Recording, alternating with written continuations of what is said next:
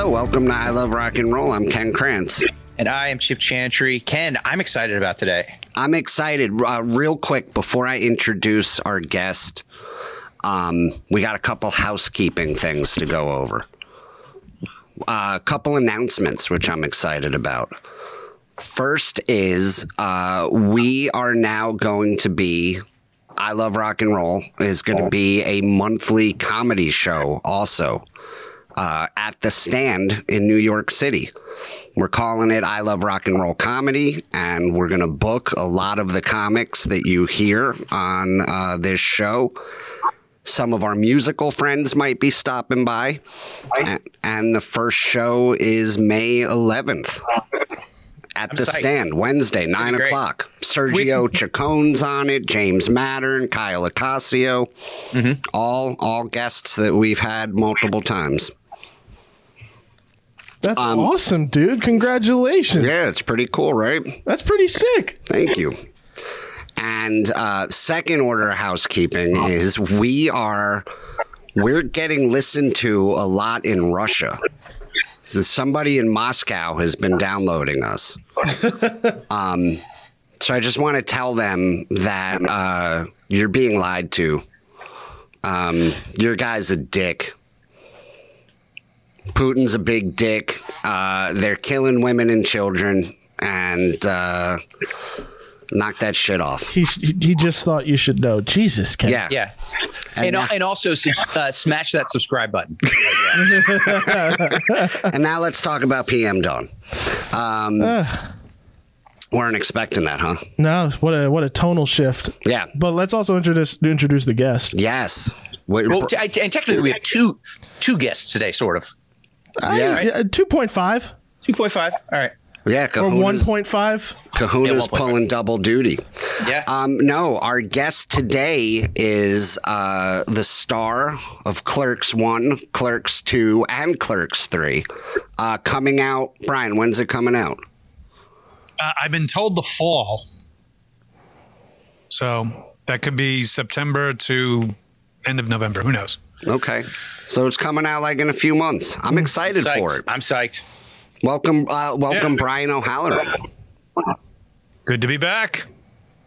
Always a pleasure. Brian, you seemed uneasy with the Russia news.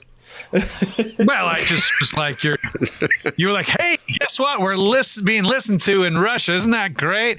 Hey, we were listened to in Russia for about 2 hours till they cut us off. Yeah. Right. Well, what if we're their only source of real news? Oh God, yeah. I hope not.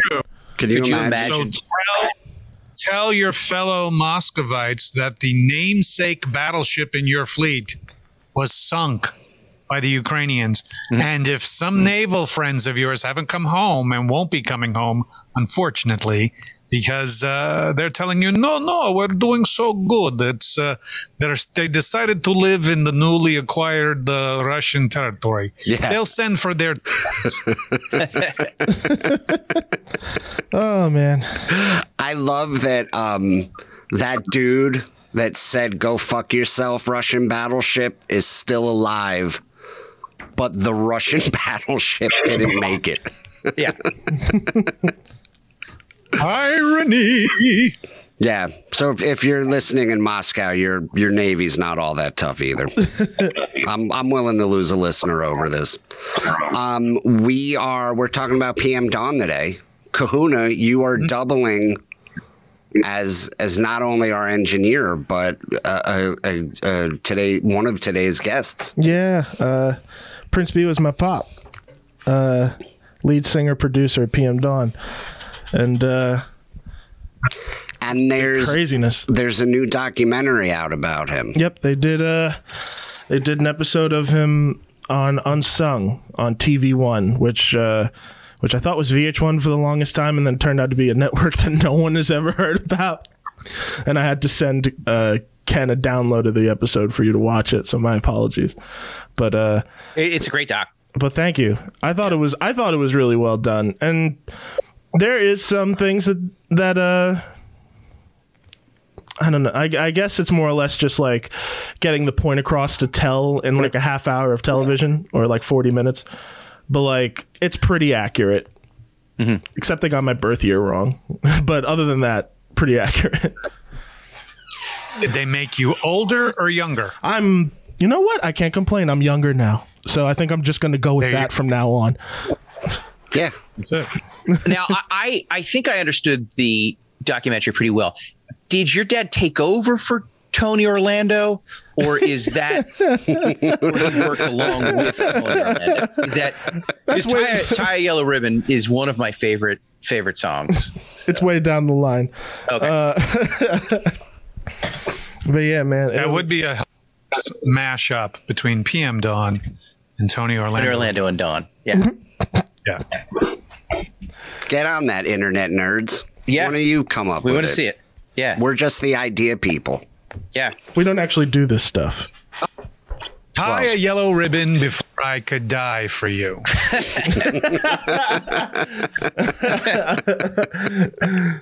Oh, man. Right. So before we really go get ahead. into PM Dawn, what was that process like for you to like? Were you a big part in that documentary, or was it just sort of like they came in and interviewed you, or did they get? How did that whole process go? They had reached out maybe about a year prior because it takes them a minute to put all this stuff together.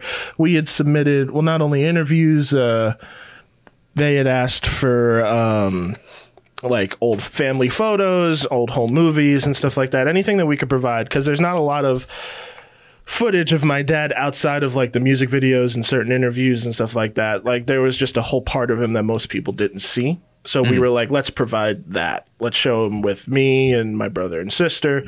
So we were involved pretty early on. I think it was either a year or something like that. But they had reached out before.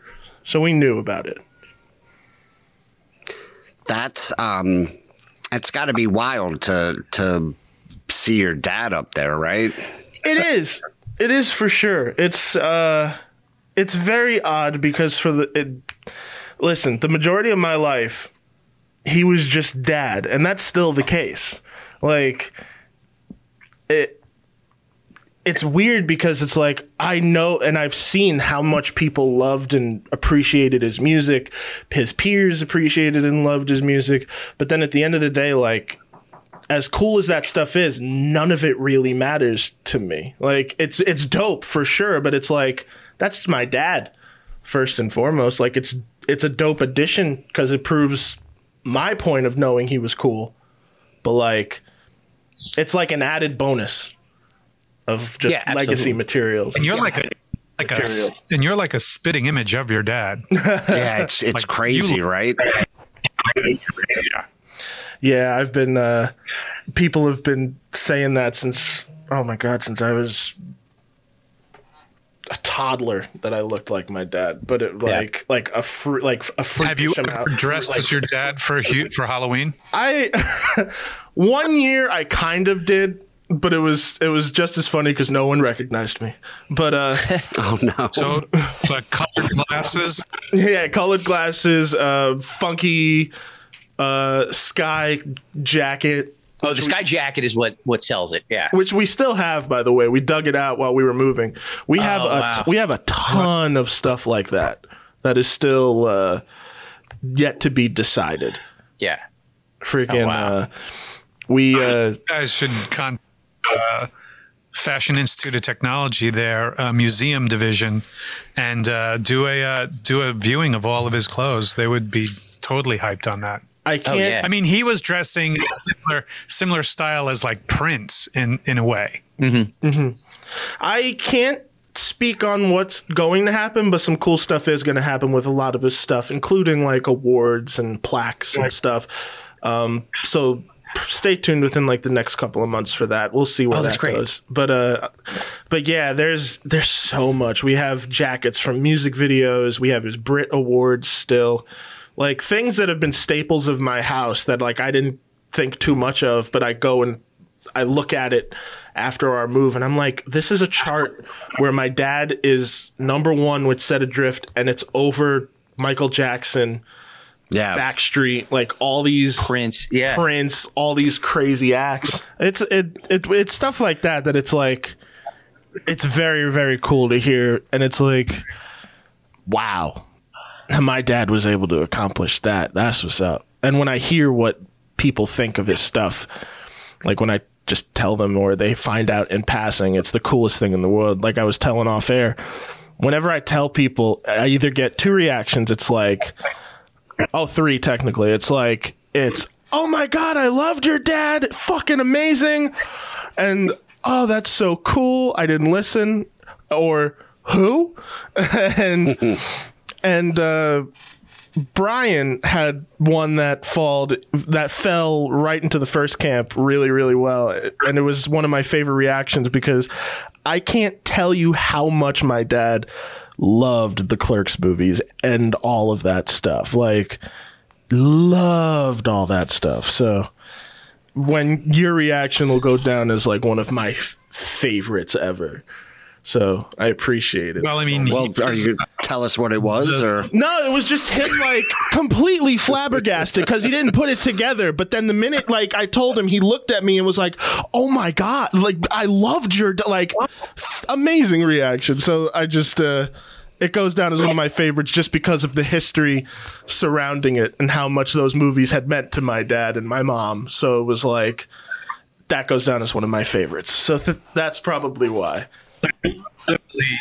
I literally had one of those Chris Farley scenes from SNL where it's like, oh my God, remember that song that your dad did such and such? And oh my God. And this, like, I'm like, of course it's his son. But, you know, back in those early 90s, heavy rotation in my CD case, kids ask your grandparents what CDs are. I would have things like, you know, Tribe Called Quest and Jungle Brothers and De La Soul and Arrested Development. This was that push of Afrocentric kind of music that really wasn't, we had, of course, you know, Public Enemy and Ice Cube and Ice-T and NWA and all those guys bringing in the real street flavor, you know, but, you know, groups like Brand Nubian and Poor Righteous Teachers and India RE and stuff like that. That was a thing like me and my friends listened to all the time. And it was nice to see that here it was, this kind of like, it wasn't from the streets kind of rap. It was more of like a peace, love, and the true message of what, you know, the world in unity should be kind of thing. And it was kind of cool. And like I said, it fell into that Tribe Called Quest and Jungle Brothers and De La Soul, Arrested Development kind of, you know, vibe, which I enjoyed. I always enjoyed, especially the fashion that came out from that period. Yeah, the fashion I never realized until much later in life. Like I knew my dad always had funky ideas for outfits with music videos and such, but like I forgot what major magazine did an article on him like post his passing, but they were like PM Dawn, like, oh yeah, I just read that I think it was Esquire. Yeah, I might be wrong. Yeah, they did a whole piece on your dad's fashion, and I was just like, what?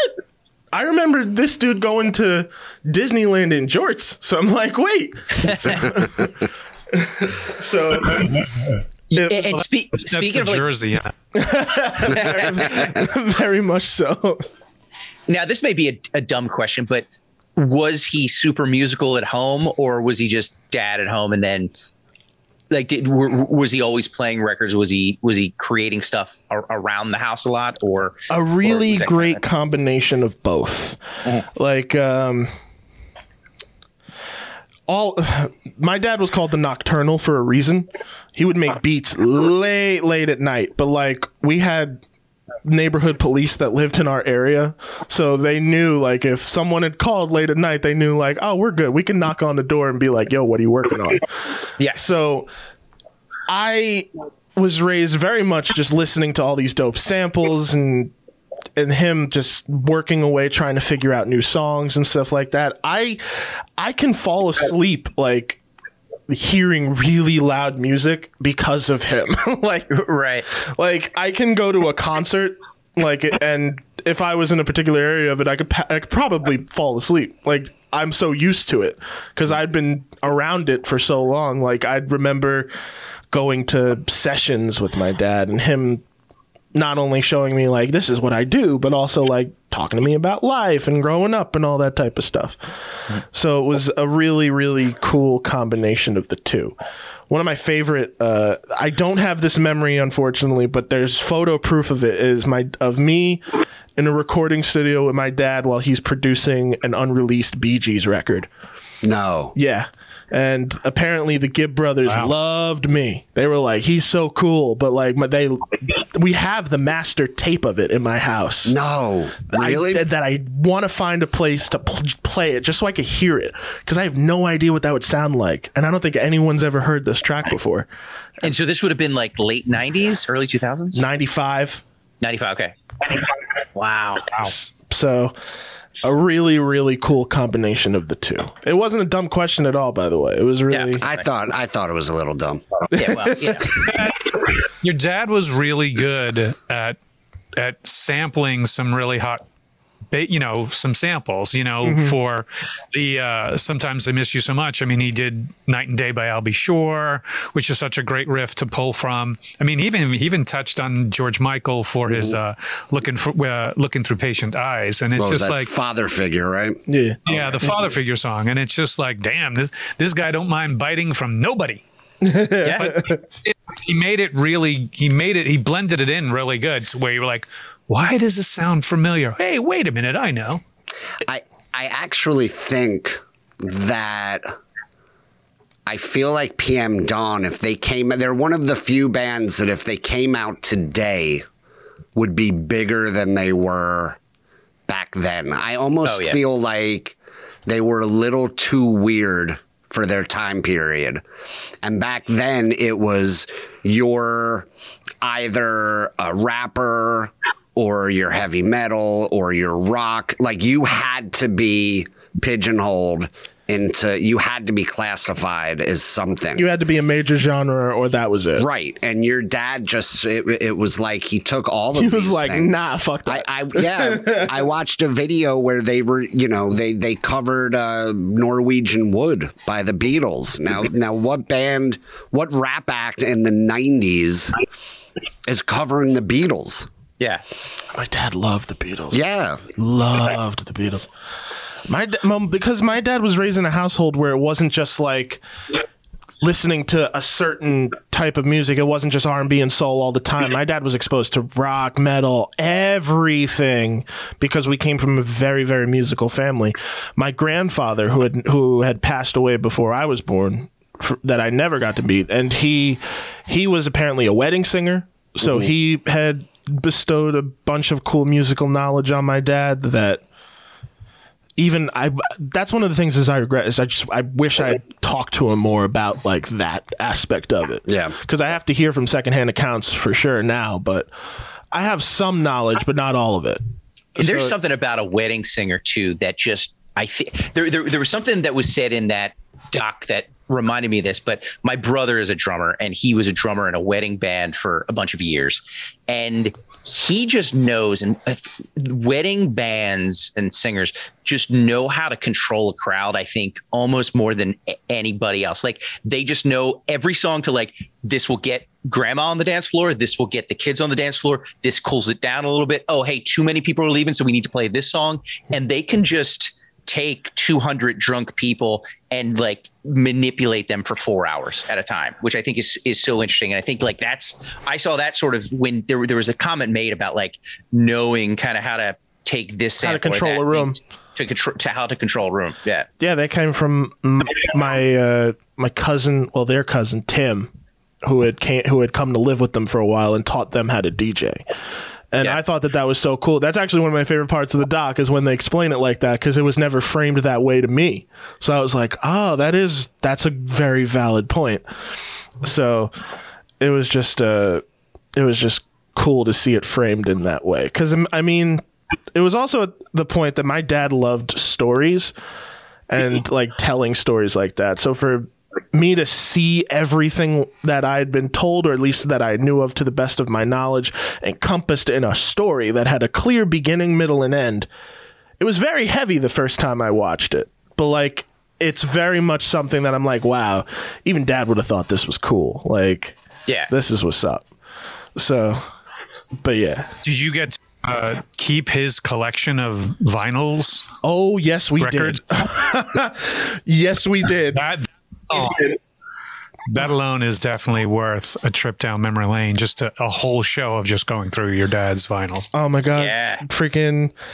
So we just moved and we had to move all of Dad's vinyl. And I didn't realize how much this man had collected. When I tell you it takes up a full 10 by 15 storage unit, the whole fucking thing. Oh, wow. Wow.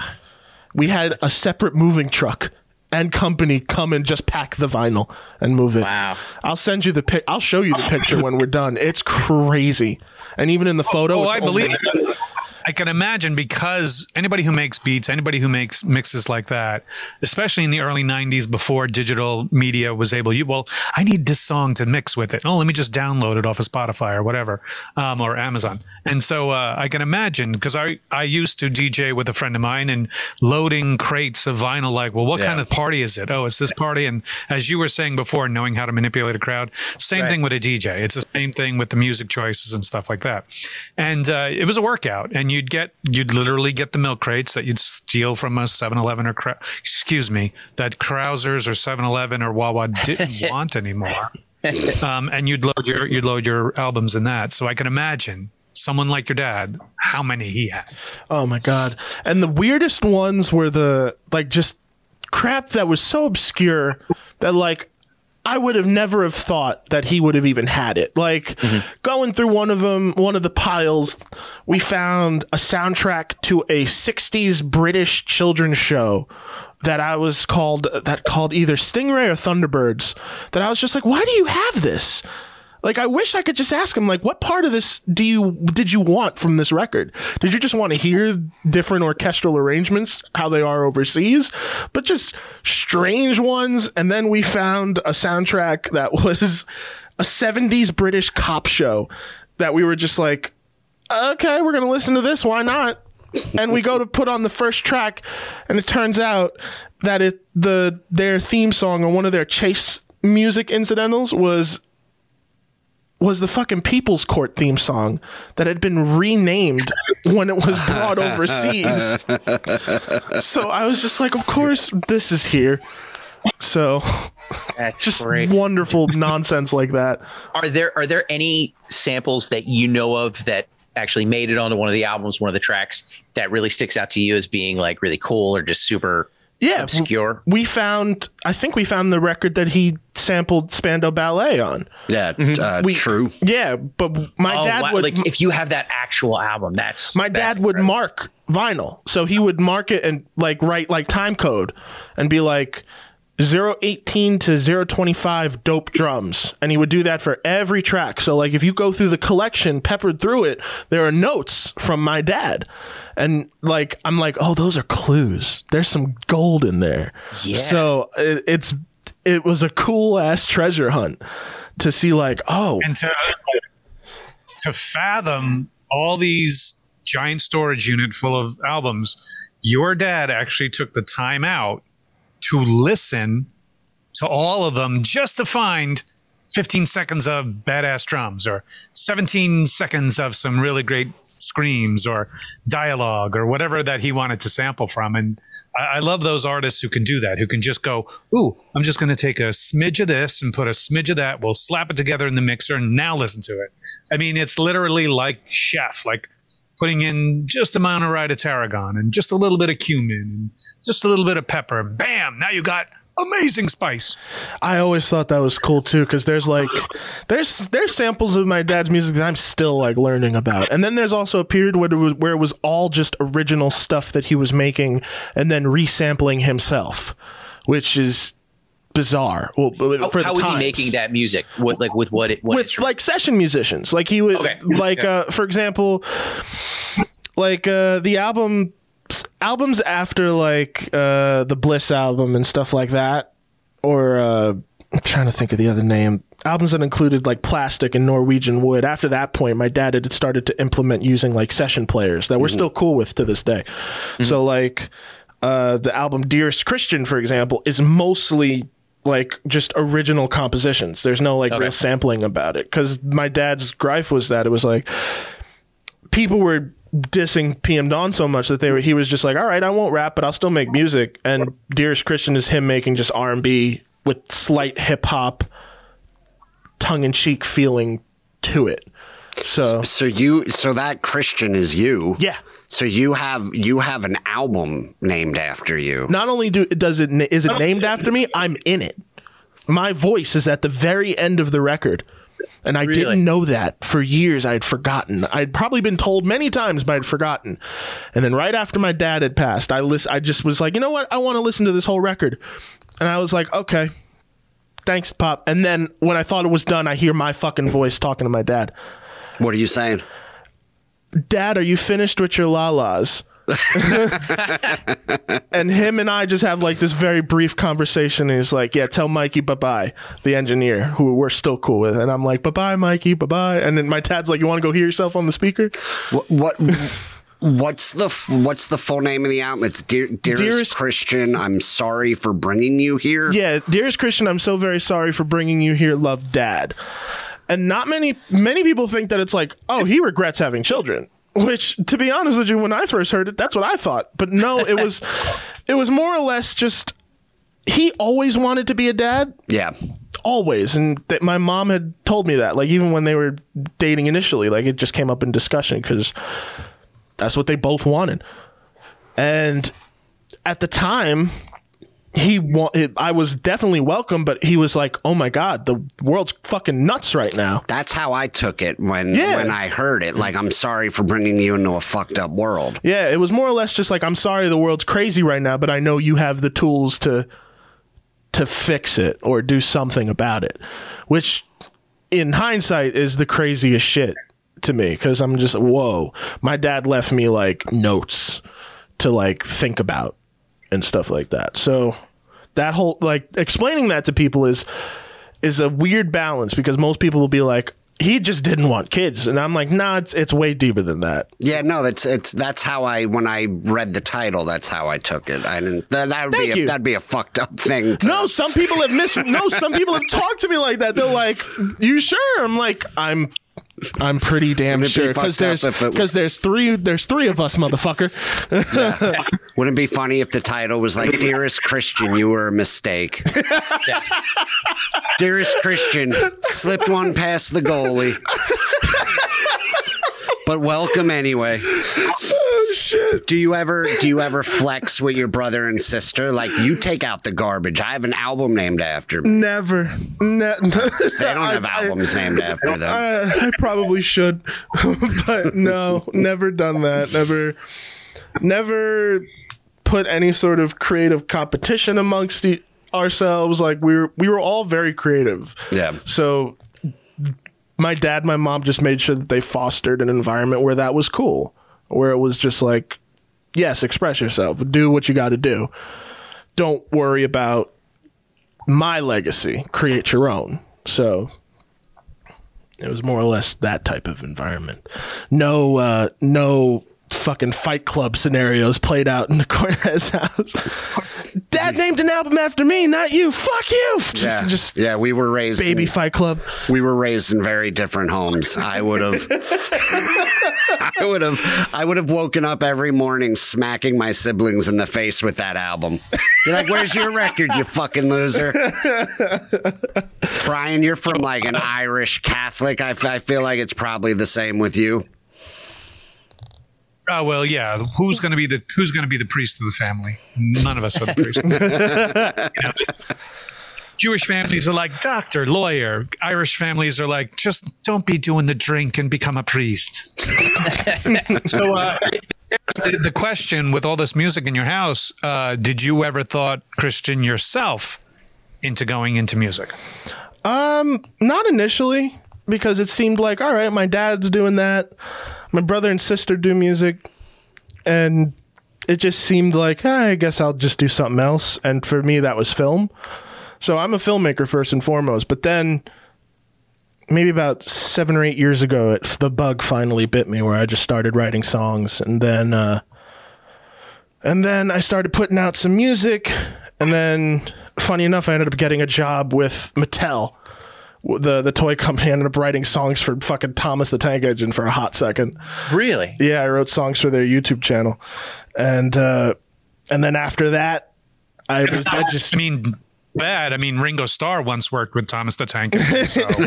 And then my dad had sampled the Beatles, so it's all full circle. So, but no, it was more or less just like, all right, I guess I'll tap into that part of myself. I also try and make beats on occasion, but like my brother is the superior beat maker. He's fucking amazing when it comes to that shit. So I just kind of knew, and I was like, you know what? Maybe I'll just stick to writing silly songs, and I'll make a Christmas album. No one in my family will do that. Christmas album's great, man. I love it. I got a couple of those tunes in my new Christmas rotation. Thank you. Now, by the way, speaking of somebody had brought up Ringo Starr. Speaking of him, he was in a very interesting movie back in the 70s called The Son of Dracula, and I'd like to get into that for a little while. Do we have to? Now that we're all here. Do we really have to? Felt bad giving Brian homework for that episode. Yes, it's an episode. If you want to go to the back catalog of this wonderful show, listen to that episode. It was a fun episode. It's a great episode. Horrible movie. So I went back. So last night I was listening to PM Dawn. I was on YouTube and I was watching the video for. Is that YouTube.com? YouTube.com. Okay, let me write that down. Go ahead. Go ahead. I was watching the video for "I Die Without You," and I forgot how fucking great that song is. And then I was reading the story behind it, and Eddie Murphy actually called your dad up out of the blue. I'm sure you know the story. Yeah, he called my dad out of the blue and was just like, hey, can you make a song for our movie? Yeah, well, what I heard was he wanted to write music with your dad and your uncle. And a lot of people don't know Eddie Murphy's like actually a very accomplished musician. Very, very talented. Yeah. And I guess your dad and your uncle went out to his home studio and they were trying to write something. And then it sounds like Eddie kind of was like, didn't want to do any work. Because then he was like, you know what would be better? He was like, I have a movie coming out and you guys should write a song for the soundtrack. And the soundtrack was almost already done. And Boomerang. I forget. Yeah, Boomerang. Yeah. Mm-hmm. And I forget who the musical producer, the musical director of the soundtrack was somebody famous. We have Google. I shall look this up for you. It was like Melly Mel or somebody like that. And he and Eddie Murphy told your dad, like, the soundtrack's just about squared away, but if you guys write a song, I know it'll be great, and I'll put it right in their hands. And your dad wrote "I Die Without You," and the rest is history. The rest is history. And then what I also heard, which I thought was super interesting, off the strength of that song. That's who it was. It was Was it Babyface? Babyface. Yeah, Babyface was the musical director. Off the strength of that song, then Elton John called your dad out of the blue. Yeah. And asked him to be on his duets album. That's one of my personal favorites. Yeah.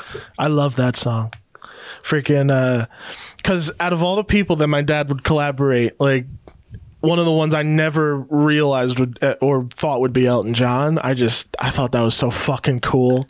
And the fact that my dad wrote it, not Elton. Like, my dad wrote an Elton John-esque tune for Elton John, and it could blend into his catalog with ease. Oh, I didn't realize that. Yeah, it was a collaborative thing where, well, not collaborative in the sense of like Elton and my dad would go back and forth. It was like, I would love you to appear on the album. Do you have anything? And my dad was like, I got this one. And that's that track. And just looking back at the end when there was those tweets from people when your dad passed away, like Lin-Manuel Miranda, Justin Timberlake, Chris Rock, Questlove called him. He could have been hip hop's Brian Wilson. Like that's crazy. That one still makes me like well up because you guys know how much I adore the Beach Boys. So for Questlove to say that, fucking Yeah. Are you sure he just wasn't saying your dad had some kind of drug problem? He At was least wearing he's Spider-Man 10. helmets in the studio. That was where the Nah, it wasn't for the fire. It similarity. wasn't fire helmets. It was football helmets. Anyway, yeah. no, but I appreciated that. That had to have. I mean, that's crazy, right? Nutty. The Lin-Manuel one was nutty too, because come on, it's Lin-Manuel Miranda. Yeah. That was crazy. But What's that guy done? I don't know, this little off-Broadway show, Hamilton. I heard it's all right. I remember my dad was telling me, he was like, you have to listen to him. And I think I'm on record as saying I hate musicals. I've never seen a musical that I've enjoyed in my life. And my dad was telling, it's just, I could watch a play, no problem, or I can like see a concert, no problem. But when you combine them, I lose my shit. I don't know why. Apparently, you've never seen a little musical by the name of Bye Bye Birdie. Let me tell you about it. And I remember when my dad was alive, he was telling me, "Oh, you have to listen to the Hamilton soundtrack. It's them telling the history of America and slavery, but through rap." And I was like, "Oh, if you like that, you should check out Public Enemy." And I played my dad some of that, and it turns out he only liked a very specific type of hip hop history lesson. Oh God. But that's got to be wild. Like, so your dad and your uncle start this group in the late 80s, and your dad earns money. Your dad had a job as a nighttime security watchman. Mm-hmm. And your dad scrapes together $600 to make a demo. To a Forgetful Mind. Yeah, which doesn't do much here, but then England gets a hold of him and Blows up overseas. Yeah, there was something about. I mean, how many times have we heard that story where artists just go completely unappreciated here, But then have a huge following over there. and then the UK just embraces them immediately? Like, What was the weird family we were talking about a couple of weeks ago? oh, the Kelly Kelly family. No, but like Jimi Hendrix, the New York Dolls. I mean, a lot of those punk bands, the Ramones. They all had David Hasselhoff. Yeah, Oh the Hoff. The Huff had a musical career? Are you serious? Ooh, David Hasselhoff practically could have been the chancellor of Germany. David Hasselhoff is like the Beatles of Germany. Of Germany. I knew that one song he had made a couple of years ago, True Survivor. I thought that was like, I knew it was like a parody of like 80s soundtrack songs. I thought it was cool. But that dude has like a whole discography? That dude He's is got a like whole- Germany's Yes. Elvis. Yeah, no, for real. I think that's a topic we're doing soon. When I the think we need when to the cover that. when the Berlin Wall came down, David Hasselhoff was on top performing. Did your dad perform at the fall of the Berlin Wall? I don't believe so. No, I don't think he did. No shit. Yeah. Well, I guess I'm going to be on that episode. That's fucking awesome. Yeah, I think we need to do a Hasselhoff episode soon. I'd be into that. All I knew about David Hasselhoff was that he was in Knight Rider, SpongeBob, and he really liked cheeseburgers when he was drunk. That was all I knew. Mm-hmm. Oh, that was a great video. I forgot about it. Thanks for reminding me. You're I'm gonna welcome. watch that tonight. This is a mess. All I remember from that video. This is a One night years ago, we were out celebrating my birthday, and I was probably a lot drunker than I needed to be. And they have video. Somebody pulled out their phone and started recording. And I was talking to my nephew, who at the time was probably 16 years old or something, or younger even. And I kept telling him, I was like, Billy, I'm driving us home tonight. You're going to fucking die. I'm gonna wrap the car around a telephone pole and kill us both. It's gonna be great. Good Lord. Yeah, I don't know. I was super drunk. I don't remember doing it. It's just somebody got video, and I just kept telling him, was like, enjoy your last meal, pussy.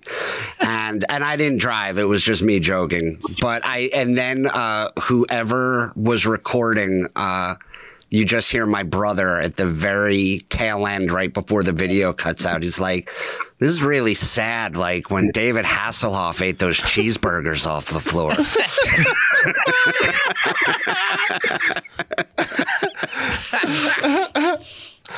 And that was also the last time you saw your nephew.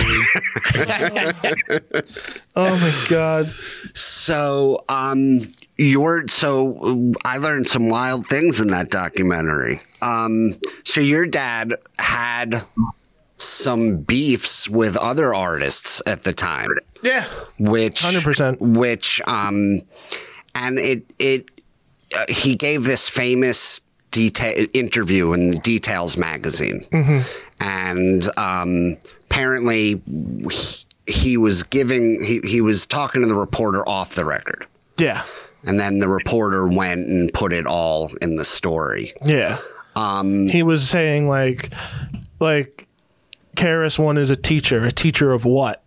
And a bunch of other, frankly, should have been off the record things. Right. And then KRS-One obviously heard it and responded, and there was that famous incident where they threw PM Dawn off the stage. That happened. Yeah, PM Dawn had a concert and KRS-One and some of the people from Boogie Down Productions show up, and they tossed PM Dawn off the stage. Well, they had actually tossed my uncle. Yeah. From what I had gathered, just him. My dad was able to get off the stage, but apparently it was my uncle.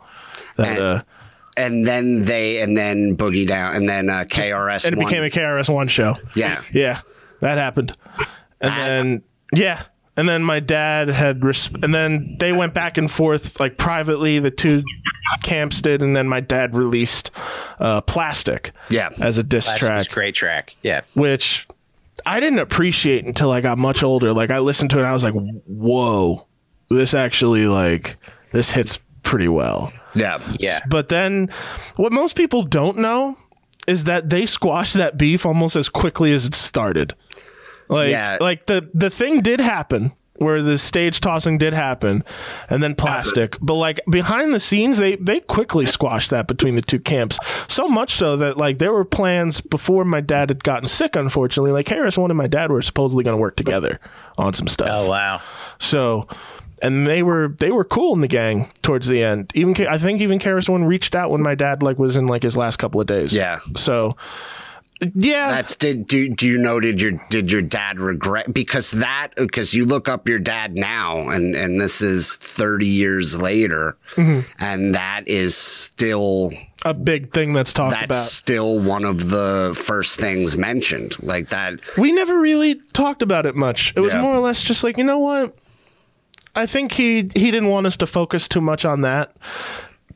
I think he was more or less just kind of focused on like trying to make sure we were raised right and make sure all the things were good. Like there was a lot of stuff that I just didn't know about growing up. Like I didn't understand Dearest Christian until I was much older. I didn't understand Plastic until I was much older. I didn't delve deep into past interviews, like all this other stuff until I was older, just because he was dad.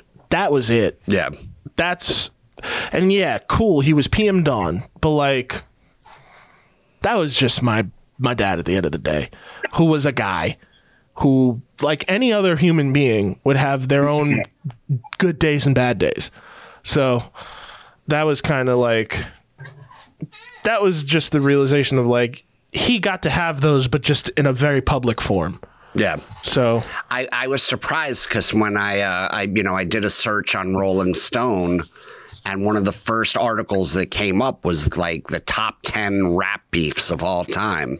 Where did my dad rank? Well, I don't remember the number. I think he was right behind Will Smith and Parents. Now it's Will Smith in the Academy, but that's for a later discussion. Yeah, no, that's It wasn't talked about much at all.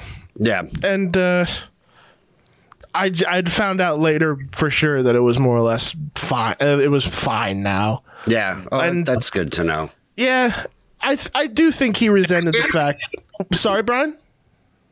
I was just saying it's weird too because I'm a huge fan of KRS-One. I mean, I was born and raised in the Bronx until the age of 10, and to see the Bronx represent, and I enjoyed his albums. I enjoyed his lyrics and his messages that he was putting forth. Where when a beef of those two were going on, I was like, what is PM Dawn got to do with y'all? Your beef is with the industry and his success and the fact that the industry made him the first African-American rapper to get an award. Your beef is with an academy. It has nothing to do with your dad or that group or nothing. And so I always thought the beef was misdirected in general. Yeah, I won't lie. It should have been kept off the record for sure. I could understand that being like a private thing you say amongst what you think is a peer. Right. But then for them to go around and just put that in is foul. Yeah. So I do think that my dad hated that it was like one of the things that was like mainly talked about and not the music. But now people are starting to like realize like, oh no, like PM Dawn like did sampling right. Like in a big bad way. And that's really cool to see. And it really does sound like, going back and listening to it now, like it's to a certain extent it's of its time of the 90s, but like just the samples he uses, it really does. A lot of those tracks seem really timeless. Thank you. Yeah. Well, listen, I mean, when NBC did that show, Hit Me Baby One More Time, where they brought what they called one-hit wonders, but we know your dad, PM Dawn, was not a one-hit wonder. Yeah. They swept the whole competition just to show that people still loved that style of music, still loved the message that they brought. So, you know, like I said earlier, they were way ahead of their time. Yeah. I remember them filming that. They came over, like NBC sent a whole crew and they filmed at my house. I'm in the background of that documentary playing with a little RC car. Because like they would do like retrospectives of where everyone was at. So they sent like a crew and they had clips of my dad playing video games because he had also collected stand-up arcade machines for a very long time. And it's one of those memories that I'm like, I have that ingrained. It was one of the coolest things because like an official crew that had lighting and audio and all that shit. So little filmmaker Christian was like, this is amazing. What was your favorite stand-up video arcade game? Oh, mine? Oh, he had Burger Time. Burger Time was pretty great. Burger Time's my favorite. Burger Time has my high score. Did your dad have NBA Jam? Because I'll take that off. Probably at one time or another he did, but towards we have Burger Time, Donkey Kong Jr., Miss Pac-Man, Centipede, and Neo Geo. Neo Geo has like 5 games built into it. One of them I think is Street Fighter. Yeah, but I'm not entirely sure. I spent a lot of my dad's good money on Donkey Kong Jr. Hey, I got the keys that unlock the cabinet, so if you ever find one, I'll get you one, Brian. But yeah, Dad, there was a lot that of things that my dad had wanted to do too, that not many people get to realize. Like my dad really, really wanted to branch into like film and television in a big bad way, but just time and the course of the industry had changed so much that it was becoming increasingly difficult. He around 2000, he had actually tried to get a song in the Spider-Man soundtrack called True Believer.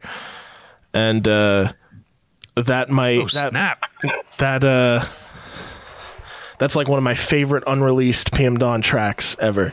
There's enough unreleased material that we could put out another record. Could you do? I mean, but you've got the whole legal thing with once we get that squared away. Can you just put it out under your dad's real name? Under Prince. Well, the problem is that PM Dawn is the more recognizable name. Mm-hmm. People do know he was called Prince B, but most people just remember him as PM Dawn. Yeah. PM Dawn. And they kind of rope my uncle into that as well, which is true. But once that whole situation gets squared away, which we're working towards in a positive light, we will be able to release more stuff as PM Dawn. But until then, not at this time. Yeah. But there is a lot of stuff. We have my dad's old laptop that has all these I wish we could do something with these, but it's just old beats. Just hundreds of old beats that he had made. And a couple of them samples that I had pointed out to him that he ended up using in beats. So I always found that dope. But there's a lot to be done with the music. That, I mean, an unreleased Bee Gees album is I mean, can we have a listening party at least? Like, what can we do with this? I feel like we can go to a place, I probably could go to There's like recording studios in Red Bank but it has to be like a specialty tape. Like it's an old, I forget the actual like specific name. Reel to reel? Yeah, reel to reel, but it's also like there's a different levels of reel to reel tape. There's thinner ones, there's the thicker ones, but it's one of the big ones. So I have to go there, put it on a player. I'm not saying we should rent out a studio and smoke weed and listen to your dad's Bee Gees album, but I'm not saying that either. You know, like wink, wink. I hear what you're putting down. While we're playing Donkey Kong and Burger Time. Yeah, man. Just give This me, is Chip, easy and right Brian your dad's old shit, and we'll have a We'll blast. take care of it. I have a good feeling. About that.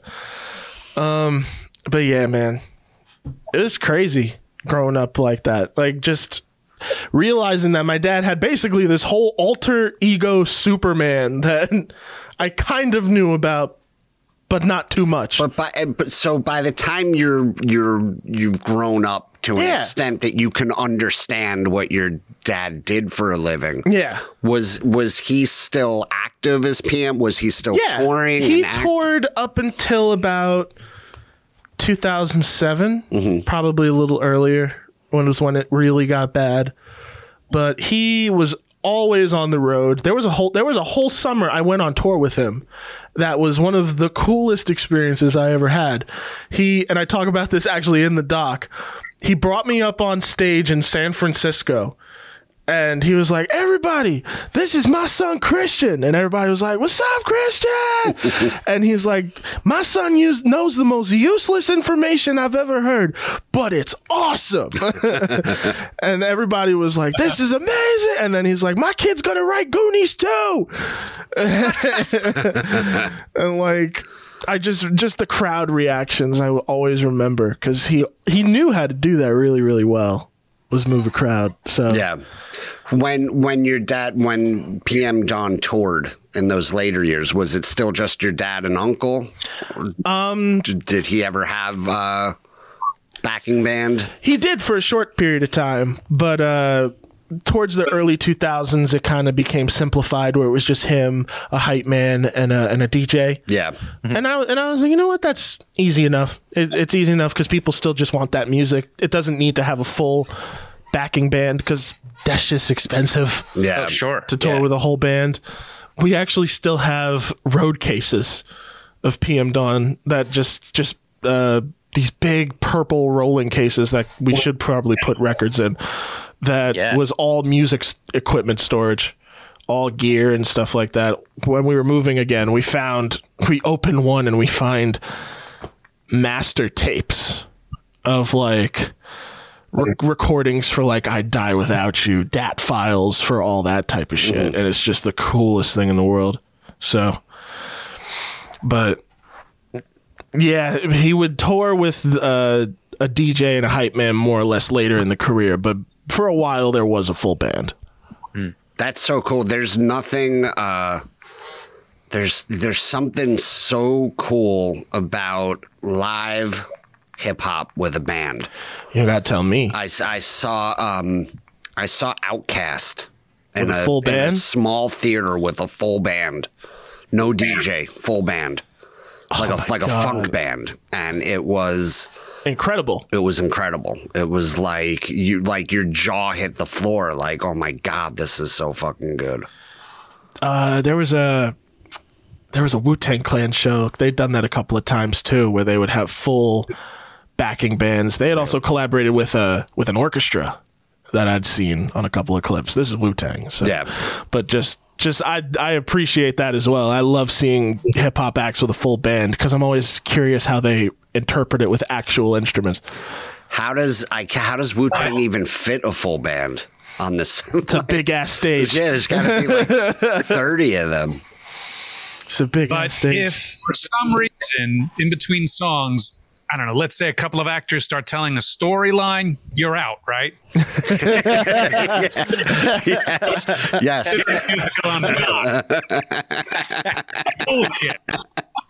No, I'm telling you, even musicals, here's when I knew I didn't like musicals. I got taken to see Book of Mormon.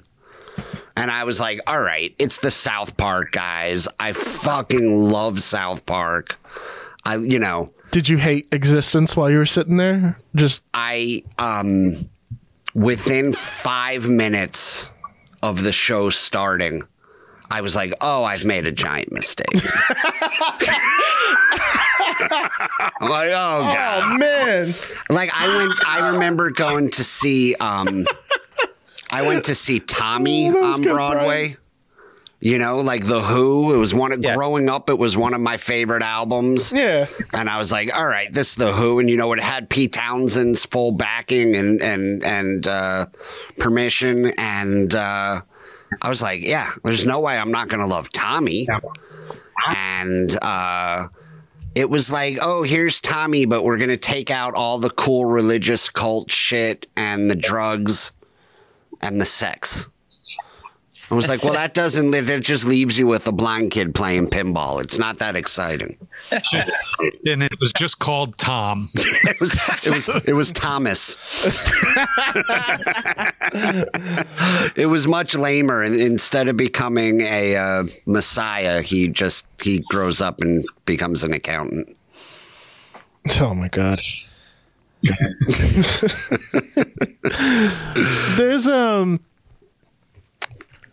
what were some other acts that you guys had listened to back in the day? Because I know, Brian, you were talking about Jungle Brothers, Tribe Called Quest. What are some other acts that you were listening to around that time that that's probably how you found my dad? Do you recall how you found PM Dawn, Ken, even before I met you? It was, so I'm going to be honest. I never, I knew the song. I knew the Boomerang song. Yeah. So I'll be honest. It's okay. I loved all the stuff that Brian was talking about at the beginning of the episode. I loved all of the native tongues. De La Soul, to this day, is my favorite rap act of all time. De La Soul is Dead is one of those hip hop albums that changed my life. I would back then, because I was guilty of the same thing that everybody in the industry was doing. I would look at your dad and would be like, oh, that just seems too weird for me. I don't know what that is, So I was aware of him. I didn't dislike him. I just didn't fully delve into it. I didn't delve into it. I know when I saw Boomerang, I was like, oh, that's a great song. And he was actually singing on it. Mm-hmm. It's not a rap song. So it really wasn't until starting this podcast and meeting you that I was like, oh, I should go back and check out his dad's music. And then of course I did, and I love it. And I do think that if they came out now, the way everything today is genre bending and everybody's just throwing in different styles and influences and nothing's labeled and everybody's okay with it. I think they would have been, I think they were ahead of their time. I think they would have been even bigger today. Absolutely. And the way that I found out about it too, I was a kid who I didn't listen to a lot of hip hop until later, till I got to college, and then kind of went back. But yeah, I grew up listening to just what was on the radio, and then, did my Beatles phase and all that in middle school. And then Set Adrift came out, I was in like 8th grade. So it was like the perfect time. It was everywhere. Like you couldn't avoid that song. It was number one. And I was just like, oh my God, this is amazing. And this is different than anything else. And I loved it. Like, I was just like, I was all in. And then literally like I went in 9th grade and Nirvana happened. And then I just was just a grunge kid. But like, there was that moment where it was just like the biggest thing in the world. And it was, I always loved that song. And just to go back, I did the same thing Ken did, like just over the last year or so, like going back and listening to it. And it's like, it's amazing and definitely stands up today. It's so good. Thank you. Yeah. Yeah, man. It's crazy. Yeah. I mean, I was a fan of Spandau Ballet and Depeche Mode and Soft Cell and all those type of bands back then. So when your dad sampled True by Spandau Ballet, I was just like, whoa, that's a hot lick. That's a good sample. I love this sample. It's really good. And looking more into it, like I said, I was already into Tribe and Jungle Brothers and all these great bands back in the day when they were touring and stuff. So to see where this not everything in the African American community is gangster rap, hip hop that's going to make the charts. You know, the hip hop that's / jazz / blues / fusion kind of thing was nice to see, and to see that you can still get a message out without talking about me and my boys are going to hit the club, and then when we're done, we're going to go and we're going to gank your ass and we're going to wet your posse, and we're going to do all this other stuff. As you could tell, I was rolling deep with the mobs back then. Yo, you should release a hip hop record. I'll produce it. Shit. Yeah, we can. If we can just let's dig up your dad's old beats, and we'll put a storage unit. We'll call it O'Halloran. Hollerant. Tracks from the storage unit. Now that's a podcast. Shit. Just going through my dad's stuff. That's crazy to me, man. Friggin' even hearing this stuff, I'm sorry that's like, it's still surreal, and I think it's more surreal just because he's not here, that I can't be like, yo, fucking Dante from Clerks loves your shit, dude. Like, I wish I could just. But you know what, though? In the end, when you think about those times you spent with your dad, my dad passed away when I was 15, so I didn't get to, like, if he had lived a healthy, long life, I don't know if I would have gotten into acting. He was into automotive mechanics and engineering. I loved being with him at his job and stuff like that. So the influence that your dad had on your life, and how you're saying he really wanted to get into television and movies and stuff like that, and your siblings went into the music business, the destiny that he wanted to do, the legacy he wanted to lead, now lives in you, and you can carry that part of him that he didn't get to do, and do you, son. Yeah. And do the filmmaking thing, and still be Prince B's son, but also Christian, the filmmaker. That's the goal. Thank you. And write Goonies too.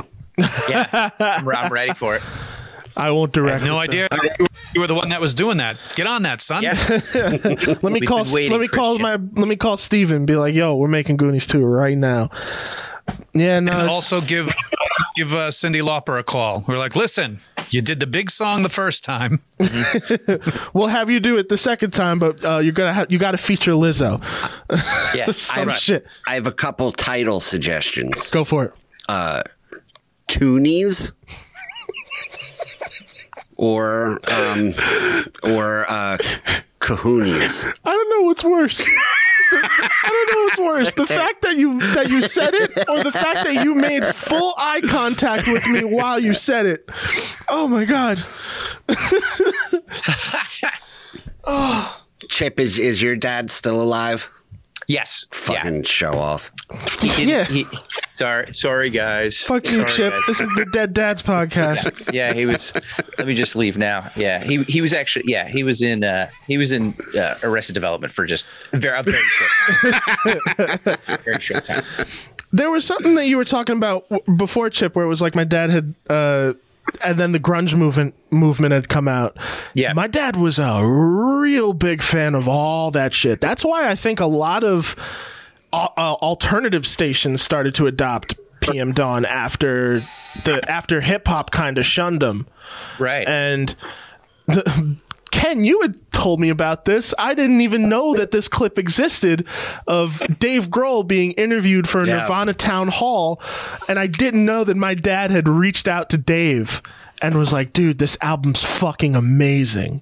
Like, this is going to be the next big thing. And then we all know how Nirvana's story plays out. Yeah. Wouldn't that be crazy if it was just your dad bought all 80 million copies? So that's where all that. So that's what really all those records are. It's all just Nirvana. Makes sense. They weren't even really that big. They just got all bought by one psycho. Oh shit! Oh my god! So good. Well, so what's next? I don't know if you want to go into detail. I know you're like your dad's cousin. Yeah, he was brought on towards the end when my dad was getting really sick as a hype man, and was able to get the naming rights and all that stuff to PM Dawn. So once we get all that stuff squared away and handled, which it will be, we're going to try and push the catalog more and try and get it into more films and TV, which it's slowly starting to happen. Like my friends will text me and be like, yo, I just heard PM Dawn on Power. I was like, what? On Book 2, Ghost, whatever. I was like, okay, that's awesome. Yeah. But what I'm starting to do now, and I'm doing interviews for it, is I'm actually going to at least try and write my dad's story. At least doing some sort of film where it's possibly doing a bit of an unconventional biopic, because my dad really wanted things to be different in his own lifestyle. He liked different movies. He liked things that were kind of out there. So I was like, all right, let me do I won't do the traditional biopic because I already know how this story ends, but what about a story that it's like, what if you talked about and covered the day before your life changed forever? Yeah. What was my dad's last day as like a quote unquote normal person before everything changed for him? Yeah. But then also showing the influences and stuff like that. It was probably just him at his security job, just waving people into the building, not giving fuck all these people. Yeah. Go take whatever the fuck you want. I'm not going to be here tomorrow. He did that. He worked at the mailroom of Warlocks. So there's a lot. But I'm going to start doing interviews with my surviving uncles about all that stuff, see what I can piece together. So there's that. Would be cool. And then that's really it. It's well, just continuing I don't want to point out the super obvious about who could actually play your dad, but we have a movie star right here on Zoom with us. Yeah, we do. Brian O'Halloran as Prince B. I think he could do it. Yeah, I think it was either between you, Brian, or Ken Krantz, but we'll figure it out. Mm-hmm. That's what we'll figure out in casting. Brian, can you sing? Oh yeah, I can sing. You heard me rap earlier, and you know my street cred. I mean, Dad did like things different, so we'll do it. You'll play the 20-year-old version of my pop. He'll be honored. There you go. People will just have to do the disbelief. You know, it's like in Doctor Strange, where the Ancient One is not Asian. Yeah, that one. Right. Or like Bob Dylan with that movie, they had like 11 different people playing. Yeah. Or Ringo Starr playing Merlin. I'd bring Merlin in. I'm into it. And an Academy Award winning performance from Ringo Starr. I see. Okay, I see Brian as Merlin, Brian as Ringo as Merlin, looking into that screen of like what's going to happen in the world that Merlin is. But then you pan back and it's just Burger Time. I think it's just like Merlin playing Burger Time. And Oh my God. I think that's your movie. Yeah, That's it. yeah. That's it. All right. Well, where can people find this documentary again? TV1? TV1. They've been airing reruns of it. It'll probably be on YouTube at some point or another.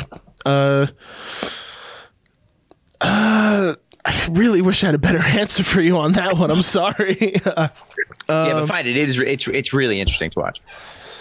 But yeah, thank you guys for letting me be a part of this. Glad to be an yeah. episode. Thank you for Chip being and on. I were actually on the fence. Chip Yeah. didn't want you to be a part of this. I was like, It's all good. I knew you guys Yeah, wanted we were to going talk to wait till Ming was here one week, and then just do it. just talk a whole bunch of shit. It's all good. we were Yeah. like, we wanted to do a PM Dawn episode. But we just don't want Kahuna. We thought there was maybe better guests. Yeah, yeah.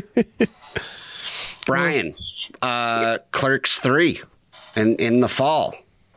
In the fall, I've been told just recently. So look, between, I guess, the months of September and November. So once we have a more definite date, just come to my Instagram or my Facebook or my Twitter account, and you can see the links. I'll be blowing it up. You haven't actually asked, but I'll do the red carpet with you for the premiere. That's really nice. all You right. can. That's really nice of you to Sounds offer. Yeah. I see you already have the red curtain behind you, so it's just an This is I practice. This is me practicing. And he'll put his nice sweatshirt on My too, big. so. I'll wear my Also- nice. I'll shave. I'll wear my nice hoodie. right, which also answers the age-old question. The curtain does match the curtain. All right, Brian. Thank you so much for coming on. Yeah, thank you. Well, thank you. And I heard you were doing this episode. I'm like, totally want to be a part of it. Thank you, man. Yeah. Always a pleasure. All right, Chip. And come see me and Chip May 11th at the Stand in New York City. Yeah. Do they have to? I will guarantee this. If you come on May 11th to see it, I will push Ken off stage and just start doing a set. Yes, I'm in. Yeah. I'm there. Yeah. And Come to the Secret Stash Bash May 7th and 8th. And that'll give you enough energy to then go see Ken and Chip. So, what's the Secret Stash Bash? 25 years of being a store, and it's going to be Kevin and Jay and myself and Jeff Anderson and Trevor Furman and Marilyn Gigliotti and Scott Schaffo and Ernie O'Donnell and all these people from Clerks. It's 2 days of fun with come to the store, get some really great swag, and then there's a huge Q&A both nights with all of us. It's going to be amazing. Okay, I could moderate that for you. Sure. I'm just see. stepping up and volunteering my services for anything you need, Brian. I'll come to that. got- Kahuna, I'll be there. at that? I'll be working Yeah, it. I will check that out. It snowed up here last night if you want to come up here and shovel. It snowed up there. Oh, God. No, Wow. you have a girlfriend for that kind of thing. You just trot me out for the red carpets. You got it. All right, everybody. We'll see you next week. Thanks for listening.